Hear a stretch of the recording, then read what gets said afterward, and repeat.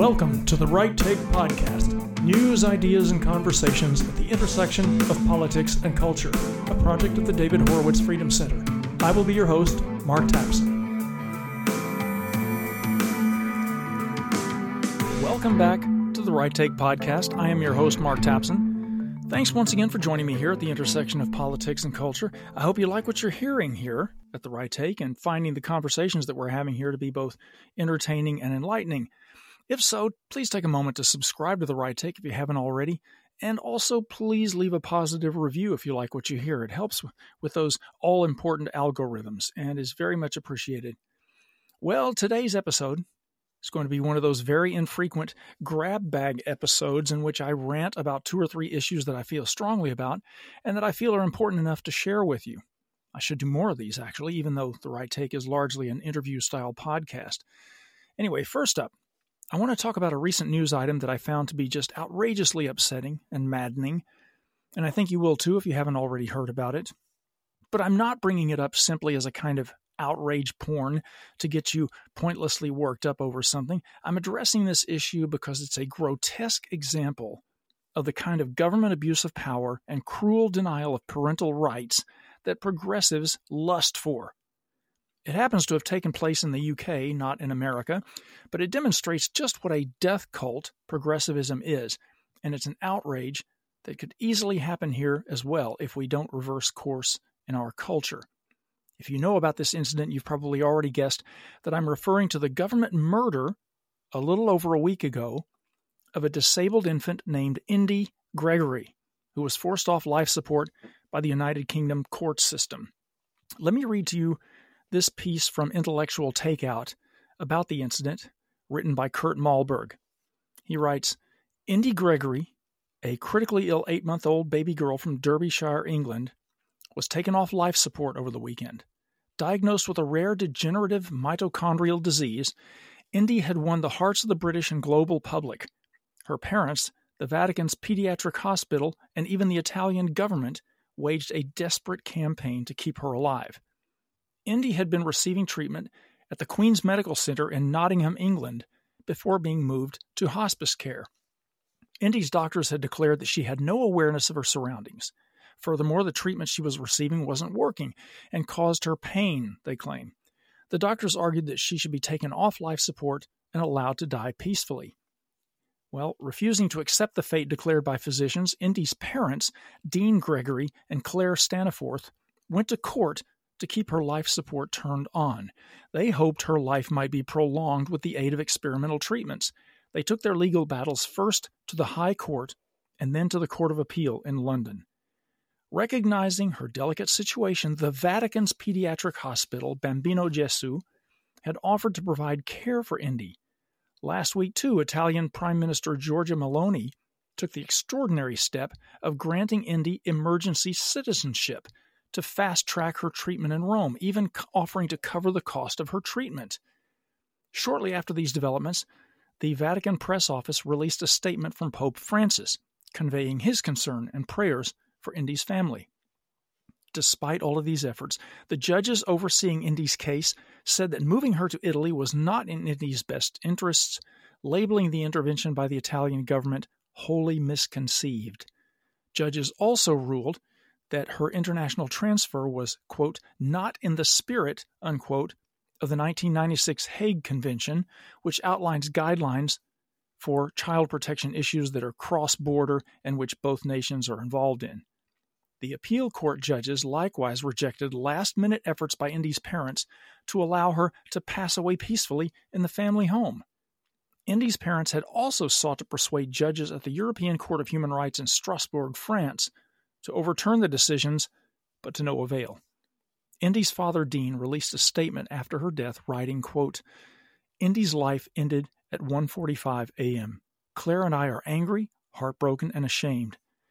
The NHS, the National Health Service, and the courts not only took away her chance to live a longer life, but they also took away Indy's dignity to pass away in the family home where she belonged.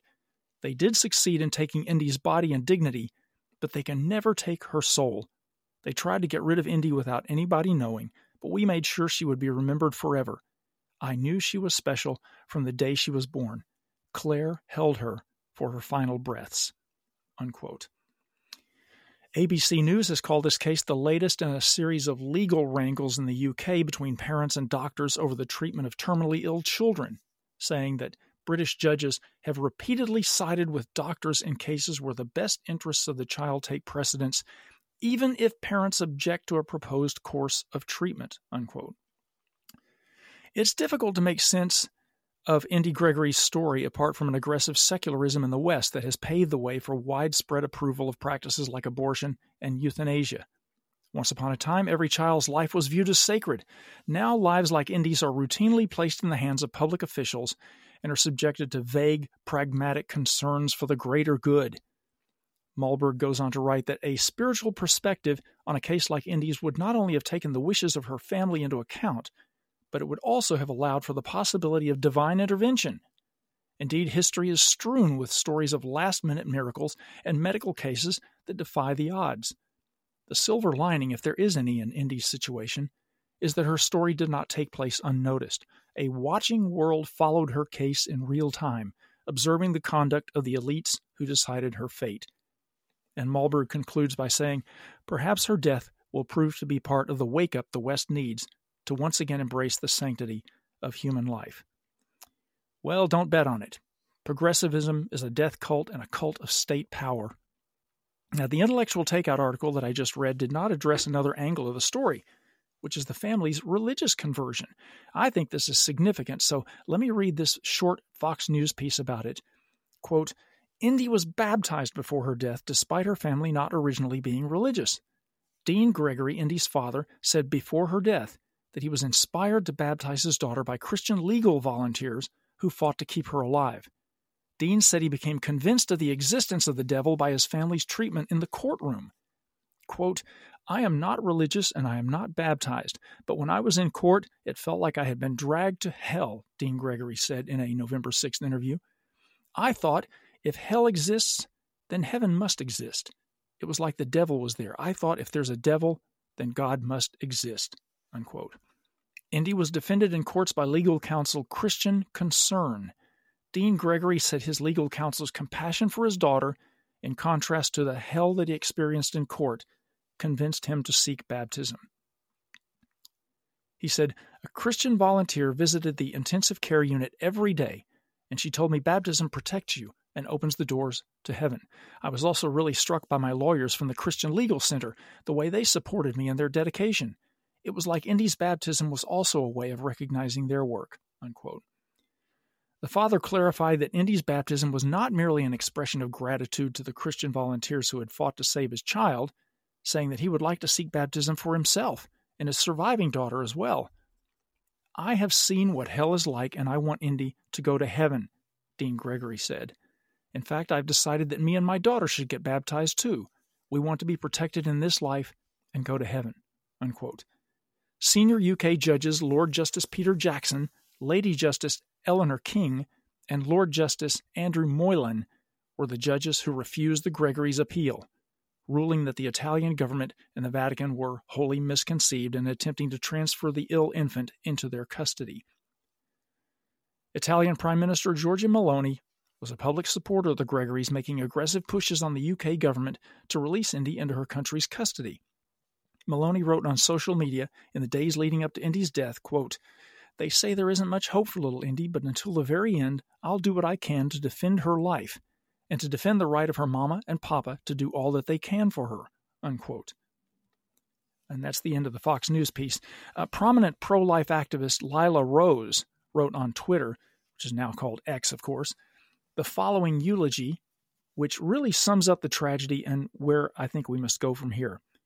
Lila Rose wrote, quote, Deeply saddened to share that baby Indy has passed away after being deprived breathing assistance. Let me be clear. The British government murdered her. They denied the right of Indy's parents to pursue other treatment for her, keeping her captive by the court-mandated medical team that decided Indy must die. The medical team violated their sacred duty to do no harm. This is murder, plain and simple. It's a stain on the national conscience of the UK. There must be a reckoning, there must be reform, and there must be reparations for the evil acts committed by both the medical teams and the UK courts. Pray for Indy's grieving parents, and let's work together to ensure such horror never happens again," unquote. That was from pro-life activist Lila Rose.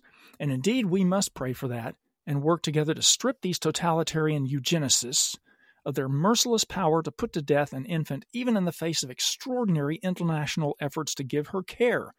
It is unconscionable that any government can claim the right to take a child, regardless of whether that child is disabled, from her parents, and to take life from the child. This is the logical extension of the progressive position on abortion, which is that there should be no limits on when to abort. This is the logical extension of the progressive position that the state should decide that a child's quality of life is more important than life itself. And if you don't think that's where the United States government is headed in its current far-left incarnation, then you're not paying attention. The government already believes that parents don't have the right to have a say in their child's education, and the government has already labeled concerned parents domestic terrorists. Progressivism is a death cult, and progressives are collectivists who do not believe in protecting the rights of the individual against the state or against the collective. And so you get travesties of justice like the murder of baby Indy in the UK.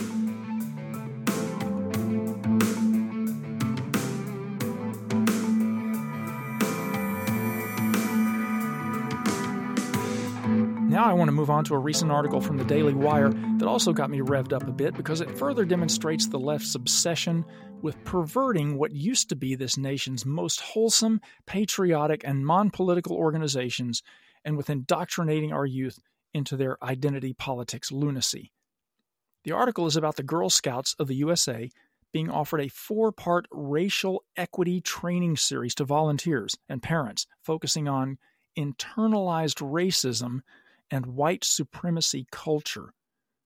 The article starts, "The 111-year-old organization created to serve America's young women appears to have adopted critical race theory, the divisive ideology that has taken root in America's schools and corporations.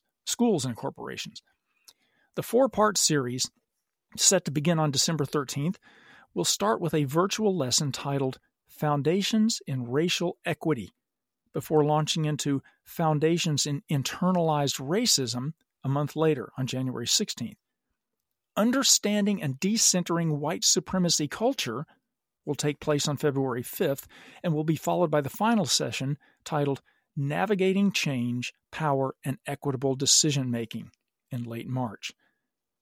A description of the sessions reads like this, quote, "These DEI racial equity workshops are designed for participants to engage in building a learning community, developing shared language and analysis around diversity, inclusion, and equity, deeply interrogating race.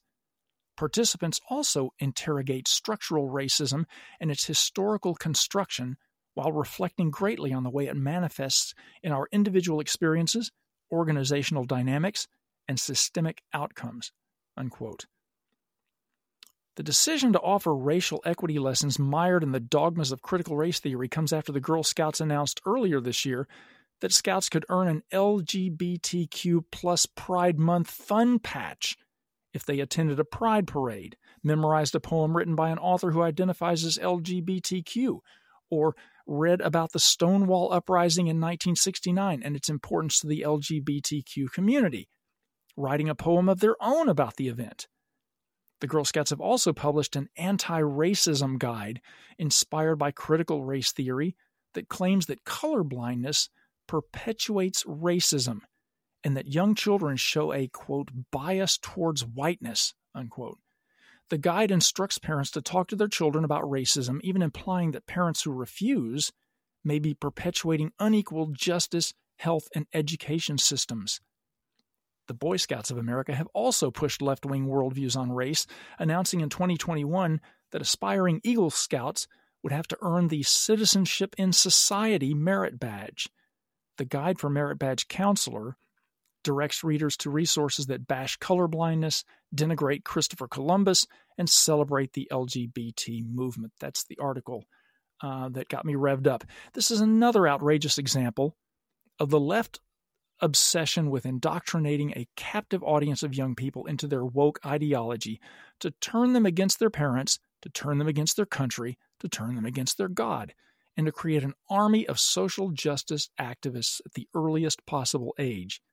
If any of your children are in the Boy Scouts or the Girl Scouts, get them out right now. An infinitely better option for boys is called Trail Life USA, which is what the Boy Scouts should be. The organization has a Christian orientation, which some parents may not be happy about, but the alternative is to abandon your children to the Marxist indoctrination of these formerly wholesome youth groups. I honestly don't know if there's an alternative for the Girl Scouts like Trail Life USA, and I apologize for that. I'm going to look into it. But meanwhile, rescue your children and save your family and get them out of the Boy Scouts and Girl Scouts.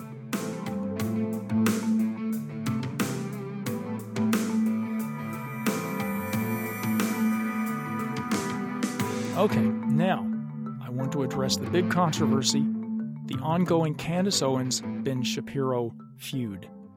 If you follow conservative commentators or pay attention to what's trending on Twitter, X, then you can't have failed to notice the controversy stemming from what initially began as infighting over at the Daily Wire, specifically between founder Ben Shapiro and one of its big stars, Candace Owens. But their altercation very quickly morphed into something potentially much larger and more concerning than just a gossipy feud between two media personalities. For those who missed out on the backstory, most people became aware of this dispute after seeing a short, viral video clip of Ben Shapiro responding to a question at a speaking engagement about his thoughts on Owens' take on the Israel-Hamas conflict. Shapiro called her commentary on the subject disgraceful and ridiculous, although he didn't go into specifics. But Candace Owens has generally been skeptical of the war and of U.S. involvement, and has been accused of equivocating between Israel and Hamas, suggesting that Israel is waging genocide against the Palestinians. For the record, they are not, of course, and making comments that suggest Israel is an apartheid state. For the record, it is not. Candace Owens responded to Shapiro on social media, kind of passive-aggressively, actually. She didn't address his criticism directly or him by name, but she posted quotes from the New Testament's Gospel of Matthew. Those quotes are, "Blessed are the peacemakers, for they shall be called the children of God. Blessed are they which are persecuted for righteousness' sake, for theirs is the kingdom of heaven. Blessed are ye when men shall revile you and persecute you, and shall say all manner of evil against you falsely for my sake. No one can serve two masters. Either you will hate the one and love the other, or you will be devoted to the one and despise the other. You cannot serve both God and money." So that's what Candace Owens posted on Twitter. This was clearly directed at Ben Shapiro and his criticism of her. Shapiro shot back online, "Candace, if you feel that taking money from the Daily Wire somehow comes between you and God, then by all means quit." To which Owens replied, kind of bizarrely, "You are utterly out of line for suggesting that I cannot quote biblical scripture. The Bible is not about you." Well, this was an utterly deceitful spin, considering that Shapiro said nothing about prohibiting her from quoting scripture. And although the Bible may not be all about Shapiro, Owens' original quote certainly was, and as her boss he was justified in calling her out about it. Some respondents on Twitter took Owens to task for willfully misinterpreting Shapiro's tweet, but as soon as she made the dispute about him suppressing her right to quote the New Testament, Jew haters on Twitter rallied to her defense to pump up her false narrative that this was all about a Jew whose loyalty to Israel supposedly supersedes his loyalty to America, versus an America First Christian who wants the U.S. to stay out of foreign wars. And if that sounds like I'm kind of blowing this out of proportion, then I urge you to simply scan the comments on social media posts about these two.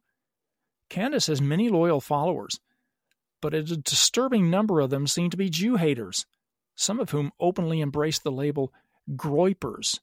Groypers, if you don't know, are the racist America First followers of this repugnant young online demagogue named Nick Fuentes. And these people are helping to spin the controversy in a way that pits Christians against Jews and America First supporters against supporters of Israel. One Twitter user, for example, wrote, "Christian quotes Bible, Jew takes it personally. Many such cases." Another one wrote, Well, to be fair, to them, meaning Jews, quoting scripture is like garlic to a vampire. Yet another Twitter user rather viciously urged Candace to cook him. Cook him. Anti-Israel propagandist Jackson Hinkle, who has over 2 million Twitter followers, tweeted repeatedly in support of Owens, such as this tweet, quote, "I'm not surprised that the genocidal Zionist Ben Shapiro is offended by the Bible!" exclamation mark. One groiper posted a short video of Nick Fuentes taking Owens' side against Shapiro, whom that slimy hate-monger accused of not caring about white people or America, only Israel. This is a common anti-Semitic trope, by the way, the smear that American Jews have double loyalties, or even a greater loyalty to Israel, and therefore they are potentially or literally traitorous. That is Nick Fuentes' rabble-rousing claim that Jews can't be trusted, that just under the surface they're anti-American as well as anti-Christian.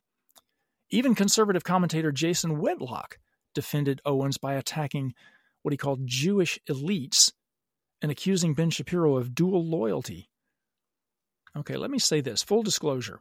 I know Ben Shapiro, and we are, as far as I know, on friendly terms, although we haven't communicated with each other for several years. We used to work together at the David Horowitz Freedom Center. I sometimes agree with Ben, sometimes not. I've never met Candace Owens, but for various reasons, I am not now, nor have I ever been a fan. On a personal level, I'm completely indifferent about their feud. My concern is that the truth about why Ben slammed her deplorable ignorance about Israel, and her moral equivalence about Israel and Hamas, is now being overwhelmed by a narrative she created in order to present herself as the innocent victim of Ben's supposed enmity toward Christians. This is part of a pattern, by the way, of how Candace Owens deflects criticism of her sometimes questionable positions, not by defending her stance in skillful debate, much less by confessing her ignorance, but by steering things in a different direction, turning the spotlight on her critics, and steamrolling over them with verbal diarrhea. Case in point, in an appearance on a recent episode of comedian Bill Maher's podcast called Club Random, Owens acknowledged, not for the first time, her skepticism of America's 1969 moon landing. Needless to say, Bill Maher was taken aback, especially when she added, "I just want to know why we didn't go back there." "We did go back," Maher countered, like 10 times. Well, to be precise, after the historic 1969 landing, America went back to the moon a half-dozen times, 5 of those including moon landings, but Maher did correctly add a moment later that a dozen different astronauts have walked on the moon. To cover her ignorance about it, Owens immediately began demanding the names of all those astronauts. "Who the F remembers what the astronauts' names were?" Maher began, but she pressed on, "Well, it's a pretty big deal to walk on the moon. Who else walked on it?" Maher got kind of uncharacteristically flustered as she pounced to make him look like the ignorant one. "What were their names?" she kept pestering. She went on to barrage him with her rapid-fire delivery about how and why he even dug up this topic without ever admitting his valid point that her moon landing denial calls into question her judgment on other more important topics. Similarly, rather than address Shapiro's criticism of her appalling ignorance about Israel and her moral equivalence in accusing the Jewish state of apartheid and genocide, she accused him of suppressing her faith, as if Shapiro would ever do such a thing. Now, as I understand it, the great majority of the commentators, the staff, and even funders of the Daily Wire are Christian.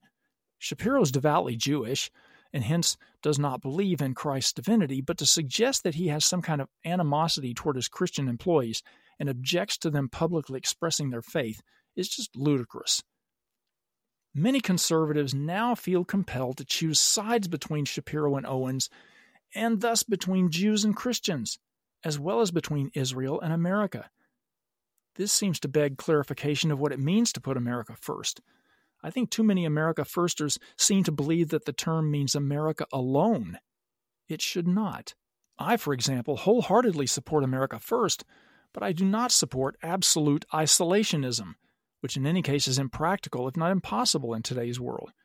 America first should include supporting, to a reasonable extent, our allies, especially Israel. That is a right and just thing to do. America first should mean shoring up our own border, economy, and military preparedness before trying to export democracy around the world to countries that don't want it, and before hemorrhaging money to corrupt regimes abroad. It should mean avoiding foreign wars when possible and not playing the world's policeman, but also supporting our close friends in Israel against the genocidal evil of Islamic imperialism. To sum up, the Owens-Shapiro showdown is bigger than even the oversized personas of Candace and Ben. Their clash has become the flashpoint of two broader issues. One issue is whether America First means shooting ourselves in the foot with a rigid isolationism on the one hand, or on the other hand, embracing a common-sense self-interest that includes supporting our closest allies in a world that is made exponentially more dangerous by a subversive globalist Democrat administration. And two, the second issue, the Owens-Shapiro feud threatens to empower a shameful strain of anti-Semitism among a minority of conservatives who call themselves Christian. As believers in the Judeo-Christian foundation of our civilization's moral code and spiritual strength, American Christians and Jews should and must be natural allies. These are rifts in conservatism that the Groypers of the right and the Hamas lovers of the left will happily exploit to divide and conquer their political opponents. Conservatives must not allow those hateful agendas to prevail. And that's the right take on those issues. Thank you again for joining me here at the intersection of politics and culture. Don't forget to subscribe, and if you like what you hear, please leave that positive review. Be seeing you. The Right Take with Mark Tapson is a project of the David Horowitz Freedom Center and Front Page Magazine. Unauthorized reproduction of this podcast without express written consent is prohibited.